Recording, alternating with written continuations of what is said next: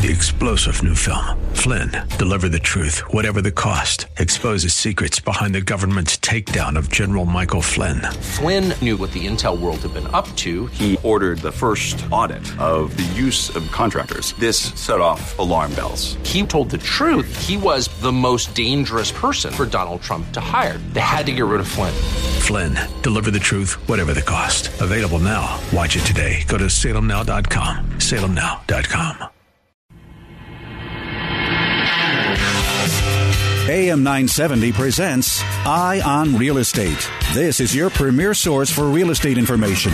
From the hot properties in the tri-state to the latest in real estate market trends. From mortgage news to answers to all of your real estate questions, you'll be in the know with help from the experts. Call now, 866-970-9622. 866-970-9622. Now, here's your host for Eye on Real Estate, Douglas Elliman's CEO, Dottie Herman. We're back. You're listening to Eye on Real Estate. I'm Dottie Herman. And we are thrilled to have, as I told you in the beginning of the show, Bernard, as I'll call him Bernie, though, Bernard Kerik. And Bernard Kerik was the 40th Police Commissioner of New York City under Mayor Rudolph Giuliani on August 21st of 2000. His stewardship of the police department in the aftermath of the September 11, 2001 attacks on the World Trade Center brought him to national attention, for which he was awarded the prestigious Medal of Valor.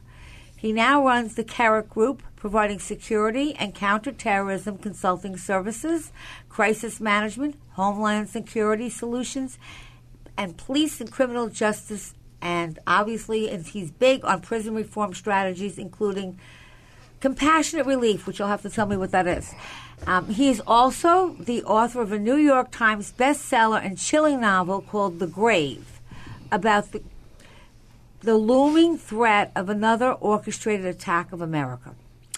So, if you have questions for Bernie, you can call in at 866-970-9622. That's 866-970-9622.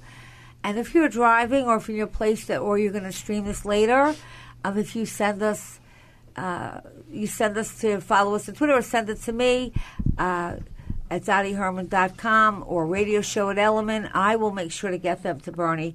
Again, we don't want you driving and writing. Okay. Hi, Bernie, and we're so thrilled to have you here. Thank you. Okay. So I don't know where to begin because you have so much I could ask, and everybody here wants to ask questions, and I'm sure the audience wants to, the people listening wants to. But you've spent 30 years in policing and security? About 30 years, about 35 years, yeah. Wow. Now, I understand that 10 years of that was in the Middle East? Yeah. I worked actually for the royal family of Saudi Arabia back in 1978 to 1980, 1982 to 84. You know, it's kind of funny. Back then, nobody knew, especially in 78, nobody had any idea what Saudi Arabia was, where it was. I remember I went home, I told my father, I'm going to Saudi Arabia to work. And he was like, Arabia? Yeah, he says, I saw it in a movie one time, Lawrence of Arabia. That was like the most he knew, you know. So I worked, I was in the region for 4 years. I worked for the King of Jordan for 5 years. Wow. I built their crisis management center. I built a super maximum security prison for Jordan. And I was also the interim minister of Interior for Iraq after the fall of Saddam Hussein. So I've spent many years. What was that like for you? Or was that like a life-changing... I mean, did you... You know what? Being in Iraq, especially after the fall of Saddam, was an eye-opening experience, to say the least, because you got to witness the damage, the destruction, the death, the devastation that this guy was involved in. Mm-hmm. You know, and everybody at the time, they were all worried about the weapons of mass destruction. I came away from that experience with a different perspective, and that is there was one weapon of mass destruction in Iraq, and it was Saddam Hussein. Mm. And he should have been relieved. He should have been removed, and he was. Now, Bernie, this is not really a pleasant subject, but, you say, well, this is pleasant, but you say that there is no safer city than in the U.S. than New York, which I do believe. I agree. Right. I agree. Well, listen, things have changed. This was not a safe city back in the 90s, in the 80s. You were here. You know what it was like pre-Giuliani. In 1994, Rudy Giuliani took over as the mayor, and he basically had a perspective on the city that nobody wants to work, visit, live, or come to visit a place where they don't feel safe. Mm-hmm. And he said, in order for us to create economic development, in order for us to have great real estate value, you have to reduce crime. Nobody's going to live here. Nobody's going to want to buy real estate here if you don't reduce crime. And that was his focus, and that was his mission. And for every percentage point we reduced violence and murder, you could see increases in tourism, real estate value, economic development, to the point, during 9/11, up until September 11th itself, up until that day, we had the highest tourism in the history of the city, the highest real estate values, economic development was off the charts, and it was all a result of that massive crime reduction, which is kind of strange because other cities around the country have not, still today, Chicago, Baltimore, Milwaukee, St. Louis, they haven't learned the lessons of the Renaissance of New York, and they should have. What would you do in Chicago? I'm just curious. What would you do differently? Which will lend me the money, but I borrowed probably $72 million after 9/11. So it was the year that we were expecting a second terrorist attack, if you recall. And my banker is like, Dottie, am I insane lending you this money? We would be negotiating and have to leave because we were on orange alert. And I said, listen, if they blow up the city again, it's over. And I'll have signs Hamptons that way. But the truth is they had faith in the city, and I have to say the city really pulled it together. And I think that gained a lot of respect after 9/11. You know what? I don't think. I think that's one thing. There's two things that the American people don't realize. First and foremost, the first responders of New York City on September 11th effected the greatest rescue mission in the history of this country. They took 25 to 30,000 people out of those buildings and the surrounding buildings, but they evacuated more than 1 million people out of southern Manhattan. If you remember the Brooklyn Bridge, if you remember the Queensboro Bridge, people leaving Manhattan, going into Jersey, getting people out of the city into the four boroughs was a massive operation, and it went smoothly, effortlessly. They did a phenomenal job. That they did. I mean, it's unbelievable. And nobody, people forget that. But the other thing that's extremely important is that the resilience of the people of New York City. I think, that in itself talks a lot about humanity. It talks about the citizens of New York. When you saw the devastation, the damage, the death that was down here, firsthand and close up and personal, you would in your mind, you would almost think, you're never bouncing back from this. It's never going to happen. But the reality is, it did happen, and it happened quickly. It happened fast. Yeah. We with Dick Grasso, we actually opened the stock exchange in a week. Wow. On September 17th. That was amazing. People thought it was we bounced back, went into the stock exchange, got it open, got it up and running. It was an amazing time. It was an amazing job that you did, and truthfully, as I said, I don't really see. I think that everyone learned an example because I watched New Yorkers say they're not leaving. Yeah, well, listen, down here, Battery Park, you had people they lived here. This was their home. They got transplanted for a period of time. But when the time came and the cleanup was done, You know, they all came back, and they came back in a big way. You know, I've got friends down here in the real estate industry. Metroloft, Nathan Berman, you know, has created an empire down here of residential housing. It's unbelievable. Right, you know, Wall Street, Water Street, Broad Street. There's been a massive boom. And like I said, this all goes back to the, you know, the resilience of New Yorkers. Can I ask you, as a you know, a lifelong police officer, and obviously your perspective is a little different. I'm always interested to hear how police officials, you know, view handguns in this country, because, you know, you guys are the ones that have to walk into these houses and not know what's in there. And, you know, New Zealand took them a week to make tremendous changes after the horrible event there. Well, how do you feel about it here? I mean, it's got to be very frustrating, you know, to be in policing and have the number of guns that we have in this country. Is it frustrating as a police officer? Honestly, I've been in the business so long and dealt with this type of stuff. You know, I don't know music what playing. That was not intended for your answer. So you know, I'm a big supporter of the Second Amendment. I believe in it. I strongly support it. In my view on guns in general, 99.9% of the time, good guys with guns, that's not the guys I'm worried about. Those aren't the guys that I'm afraid of. I'm afraid of, you know, bad guys that get guns and do bad things. You know, in New York City, in all my time as a New York City cop, and this is a true statement, I never ran into a problem with somebody with a gun that had that gun legally.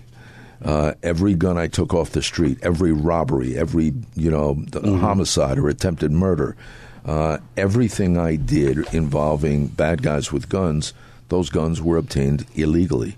They were bad guys with guns. I never ran into a problem with a good guy with a gun. So, and that's my personal view. Yeah. So, Bernie, and by the way, we're at Ion Real Estate, and we have Bernie Kerik, the ex-police commissioner, but he was the police commissioner through 9/11, consultant, author. I mean, he's done it all. So call us at 866-970-9622 if you have any questions for him, or you can send them to us at radioshow@element.com.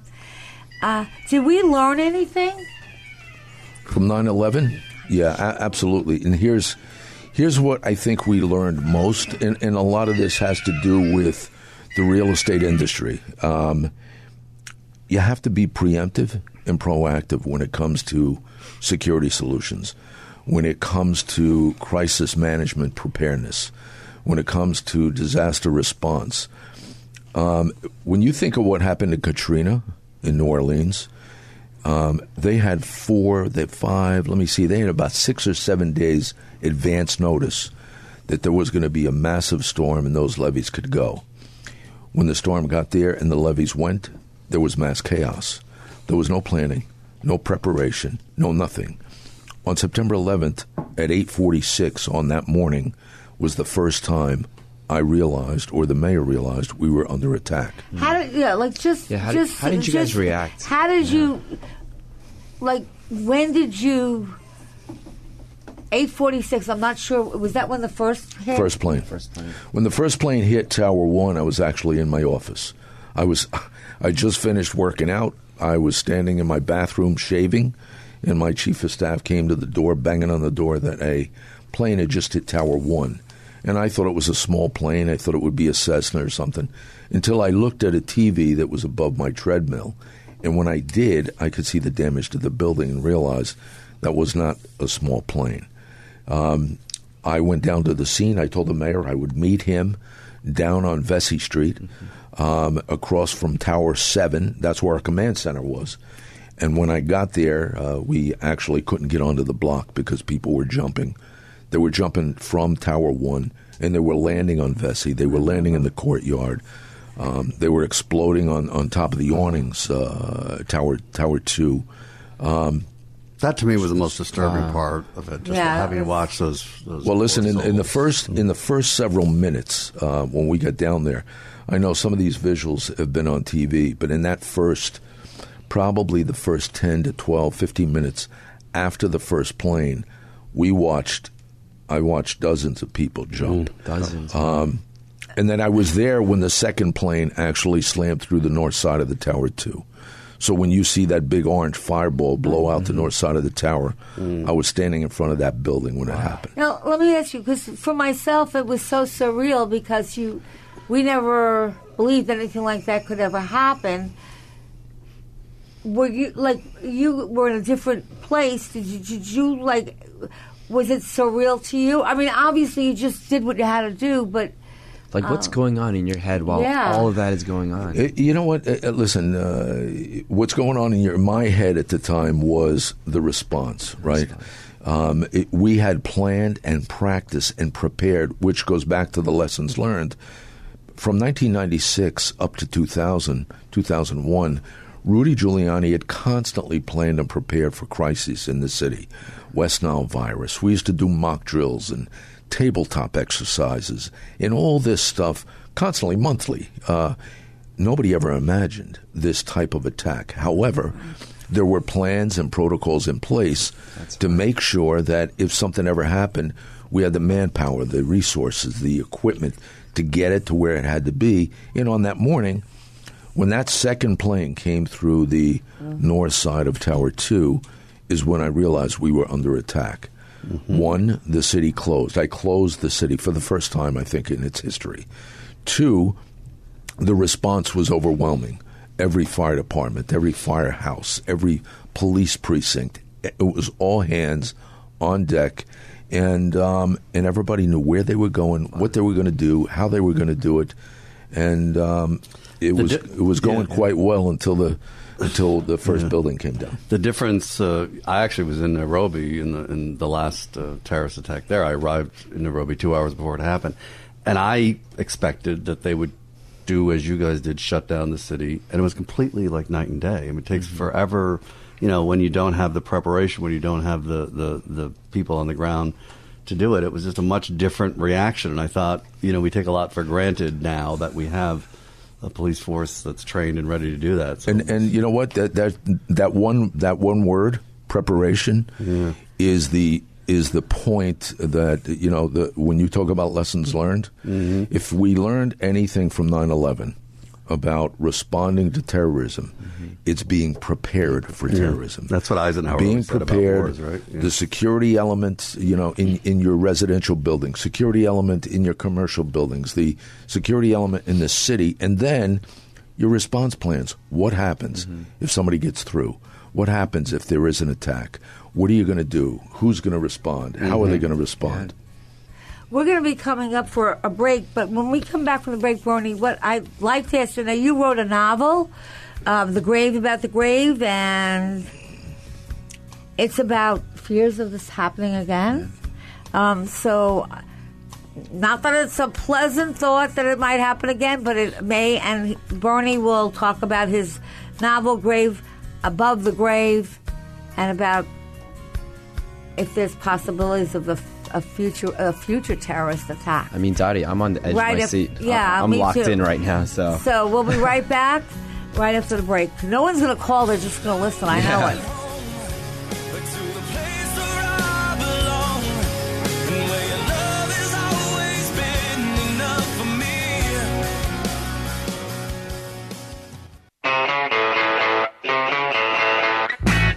It's Eye on Real Estate. Got a question? Call 866-970-9622. Here's Douglas Elliman's CEO, Dottie Herman. We're back with Bernie Kerik, and we just got through talking about 9/11. I want to talk about the novel that Bernie wrote, The Grave Above the Grave, and then I just want to talk about the security company and what he does now and how he's helped me in a situation that I had, and he really will tell you how he can help you if you need it and what you can do to make yourself safer. But let's just start with the novel that you wrote. So here's the thing. I've written 2 books prior. Both of those were bios, back to back, to basically capture my whole life. And during the course of this, a friend of mine, Chris Ruddy, who's the chairman and founder of Newsmax Media, we were having dinner one night, and he said, listen, with all this stuff in your head, like all these years in the Middle East and terrorism and 9/11, you should do a novel. Mm-hmm. You should put something on paper and do a novel. And I came up with an idea. So I wrote a novel about a fiction New York City police commissioner, present day, that gets involved in a terrorism investigation after one of his cops are killed in Midtown. And but it's got a touch of reality to it because it takes you back through 9/11. In the book, that police commissioner on 9/11 was a captain in the 1st Precinct, which is here, right in this precinct where the World Trade Center was. So all his reflection in the book is actually my reflection on what happened that day. And so it takes you through this counterterrorism investigation, and, it turns into a worldwide hunt for the people that did this, and it made for a compelling read. So, sure. Some of the stuff is, as Chris Ruddy said I should do, and I did, some of the stuff are the fears I have. How will when people ask me constantly, what do you think? Could there be another 9/11? Do I foresee people flying planes into buildings like they did on that day? No. But you know what? If we had a series of multiple attacks on the same day at the same time in different cities around the country, I promise you it's going to close down the country.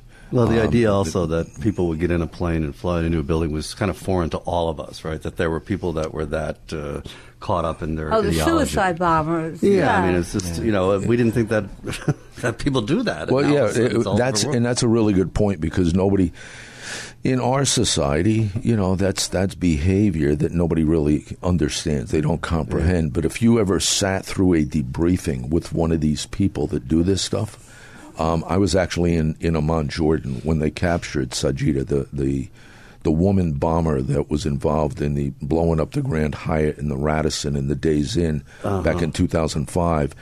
To listen to her in a debriefing as to why she did this, why she wanted to do this, it's pretty insane. So you just can't you can't grasp their and they don't value life. They value that afterlife, and their life on this earth, I don't really think they value. But let me ask you, so you did this book and you did another book, and then you're very involved with jail reform. Yep. In what way would you reform prisons? Just, in a nutshell. We don't have that long. We only got we'll have to have you back. We'll want you to come back. We want you to come back. Well, listen, I'm curious. On a short note, give us a cliffhanger. You'll come back and talk about it. On a short note, I was intimately involved in the First Step Act, the recent bill that the president signed as a part of the criminal justice reform campaign. By the White House, by Jared Kushner and Donald Trump. One of the things that I pushed for was that, we take people that made mistakes and we stick them in prison for a long time. I'm not talking about bad people that do bad things. We're not talking about killers, right? I'm not talking about killers. Murderers. I'm not talking about rapists, murderers. I'm talking about people, we take young kids that are addicted to drugs, and we stick them in federal prison for 10 years. 15 years. We give them these long sentences. We stick them in prison. We don't give them any work skills, vocational skills, work ethic. We teach them nothing, and then we send them back into society. And make it impossible for them to get a job. Well, it's impossible primarily, number one, because they're a convicted felon. Right. And when you're a convicted felon, the chances of you getting real work at that point is probably 95% diminished. But then when they don't have any work skills on top of it, you destroy their lives. And then people in Washington sit around and wonder why the recidivism rate's going up. Why are they coming back to prison?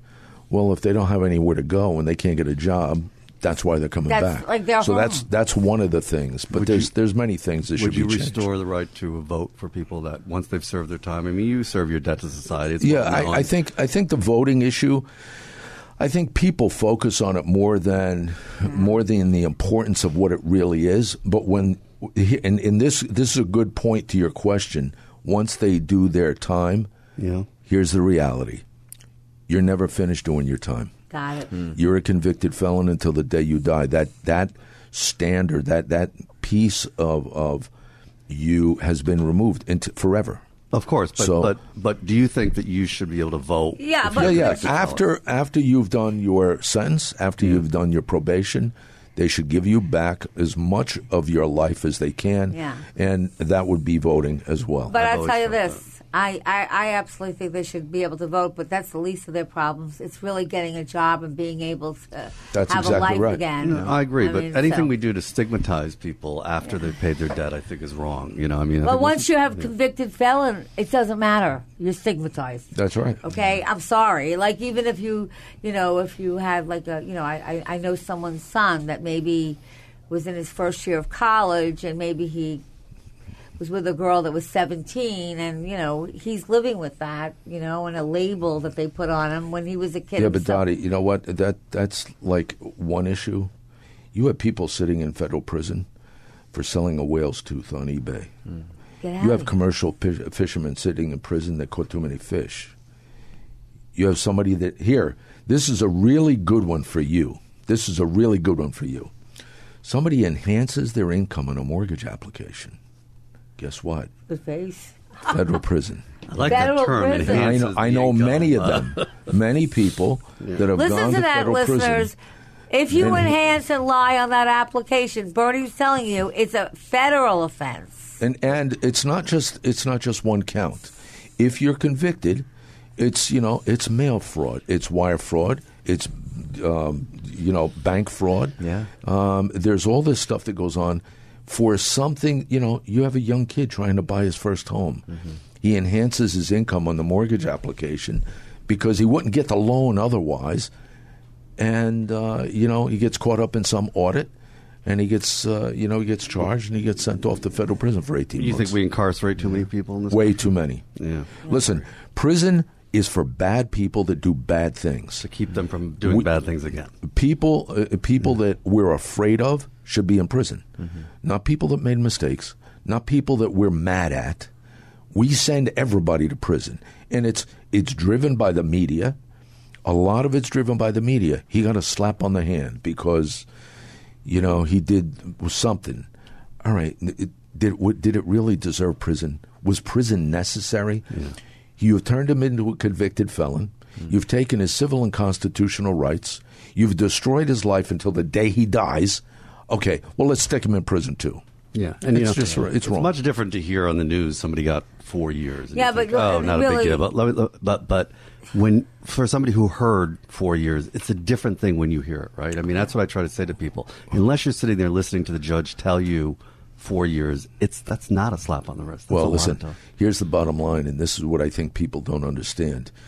When you go to prison, it's like dying with your eyes open. Mm-hmm. Your whole life goes on without you in it. And a day is like a week.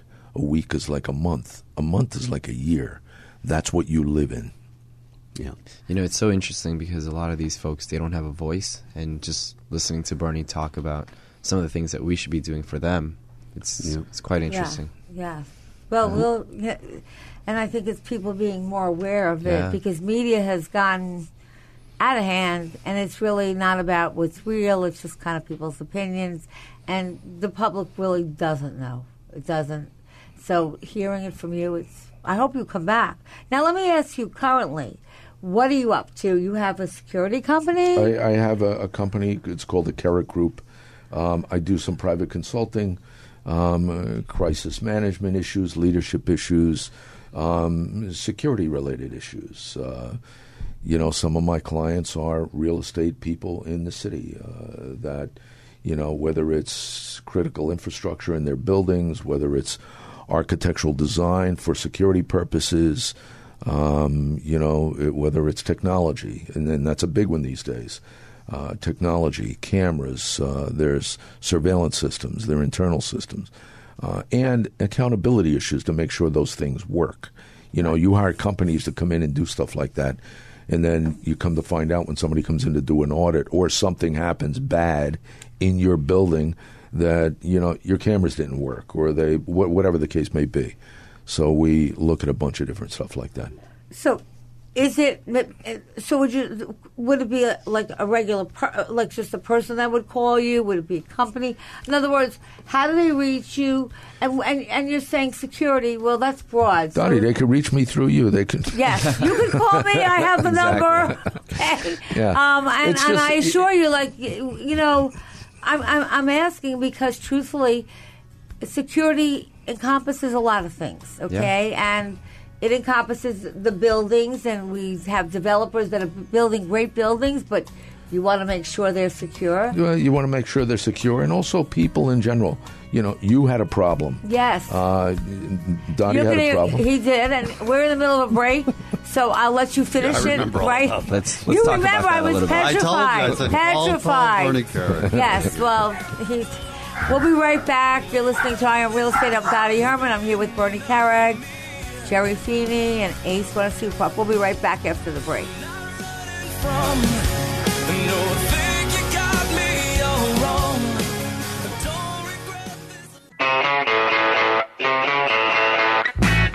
It's Eye on Real Estate. Got a question? Call 866-970-9622.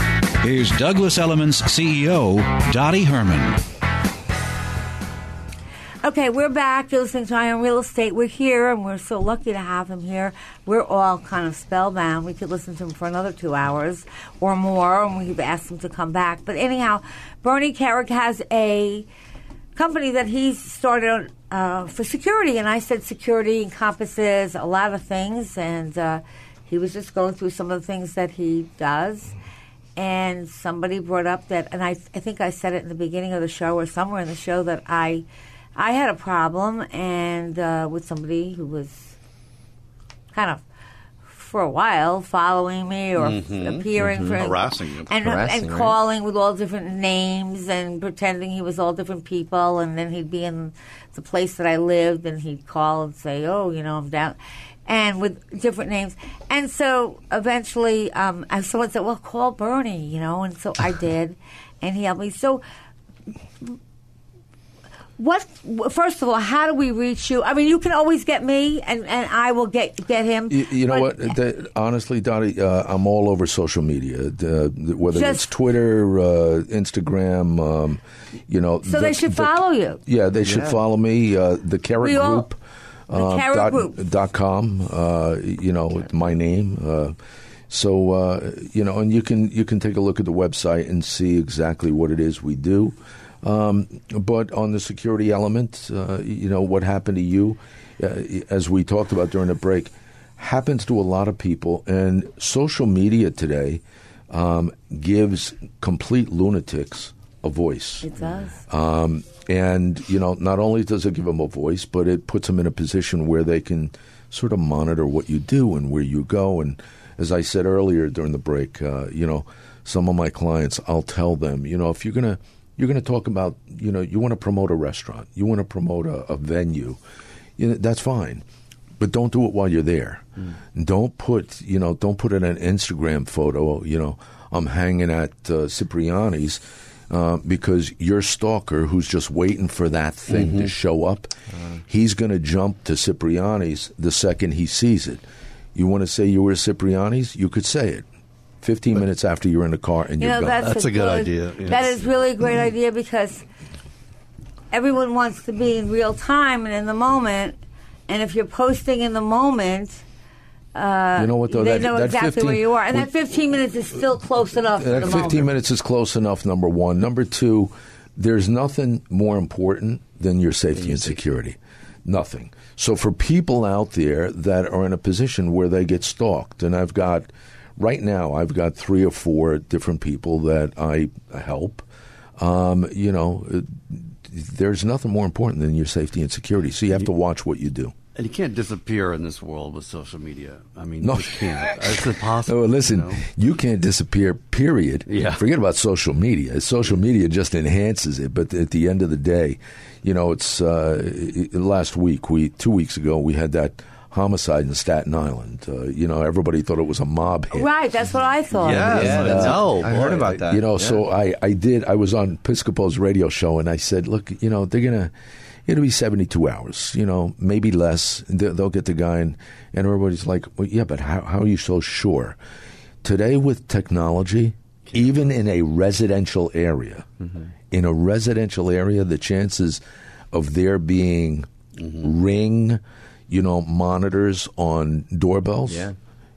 You know how much data you collect from those if you want. There's, you walk to this building, there isn't an inch on the streets around this building where you're not captured on some camera. By the way, when that Staten Island killing happened, did you think to yourself, this doesn't sound professional? When I read the account, I'm like, this doesn't sound listen to me. This sounds like amateur to me. When I heard 12 rounds and he was hit 6 times, I said, no, I don't think it sounds mob related. I have a better shot than that. The old time, in the old days when these guys did this stuff, it was 2 shots in the back of the head and that was it. You're done. Right. It was a person not at their home and their family. Yeah, right. Okay, so everyone should follow Bernie, and on top of that, read the book. Yeah. Tell us the name again. You are such an interesting person, and you've lived it. I kind of listen to a lot of people who speak it but have not lived it, and it's very different when you've lived it and then speak it. And security is, look, I'm a woman, and truthfully, I take a lot that I just don't think about, because you can only be so cautious. And with social media, it's tough. But there are things that you can learn.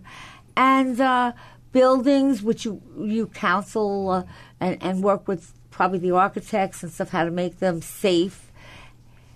And even the security systems in the building.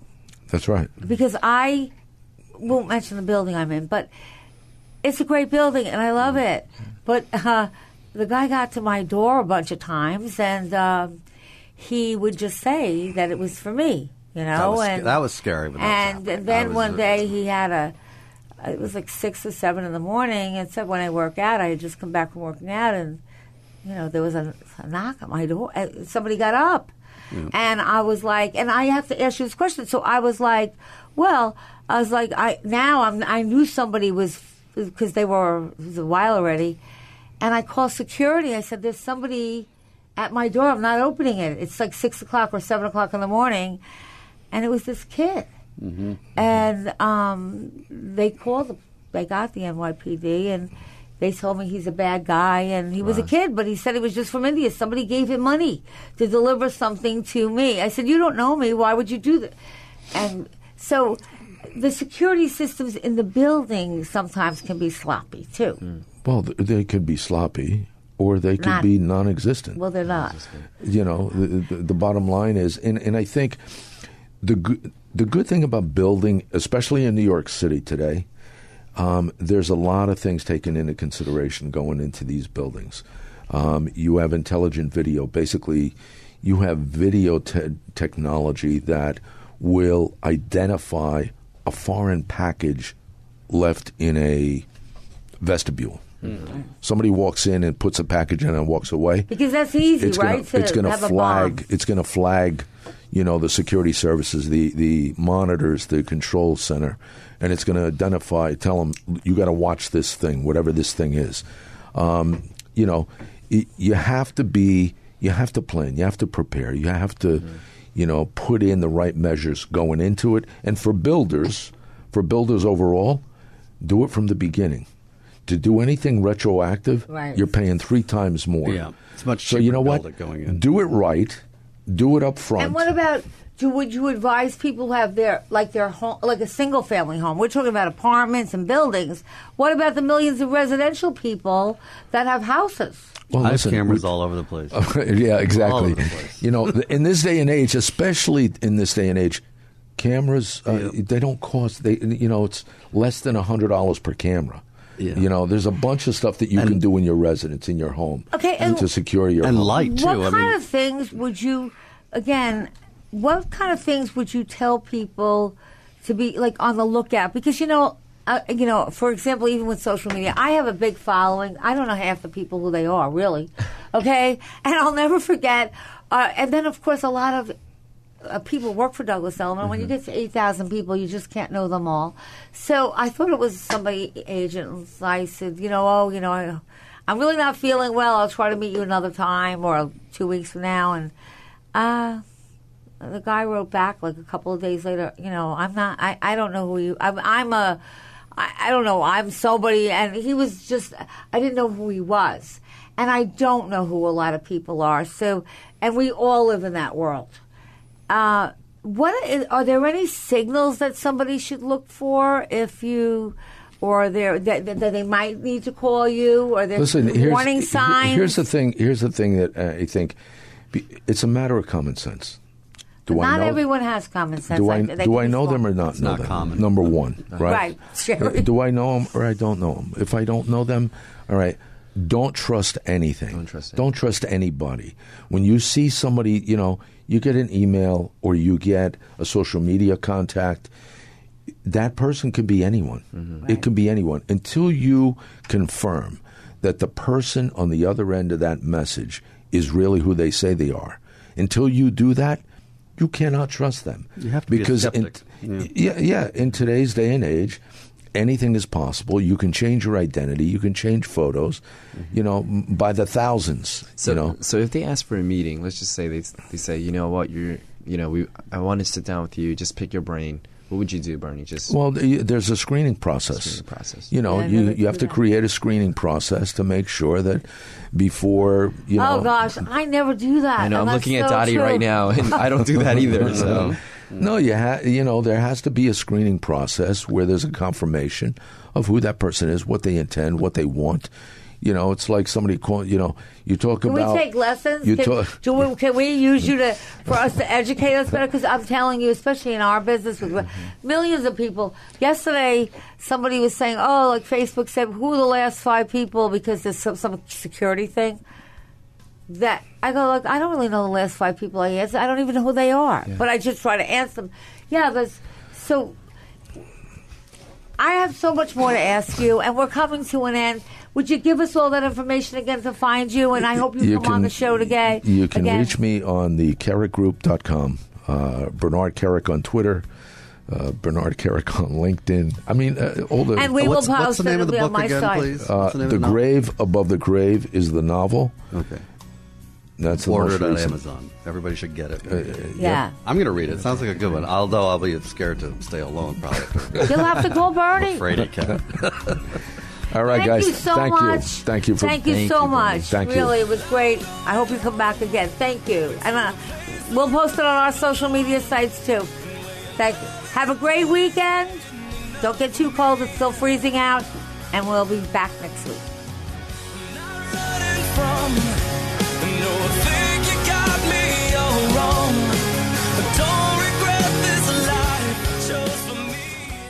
Eye on Real Estate with Dottie Herman is sponsored by Citizens Bank, N.A.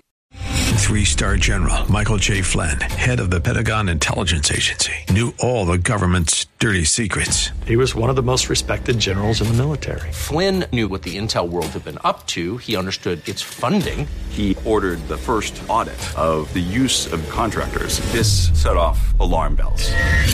The explosive new documentary, Flynn, Deliver the Truth, Whatever the Cost, uncovers the facts behind this scandal. Flynn told the truth. He was the most dangerous person for Donald Trump to hire. I find out the worst enemy that I'm going to face in my life is right here in America. They took my assessment and they wanted me to change it. And I was like, I'm not changing it. They had to get rid of Flynn. With in-depth interviews, archival footage, and never-before-seen personal records of the man behind the headlines. I just felt like I was drowning. Flynn, Deliver the Truth, Whatever the Cost. Available now. Watch it today. Go to salemnow.com. salemnow.com.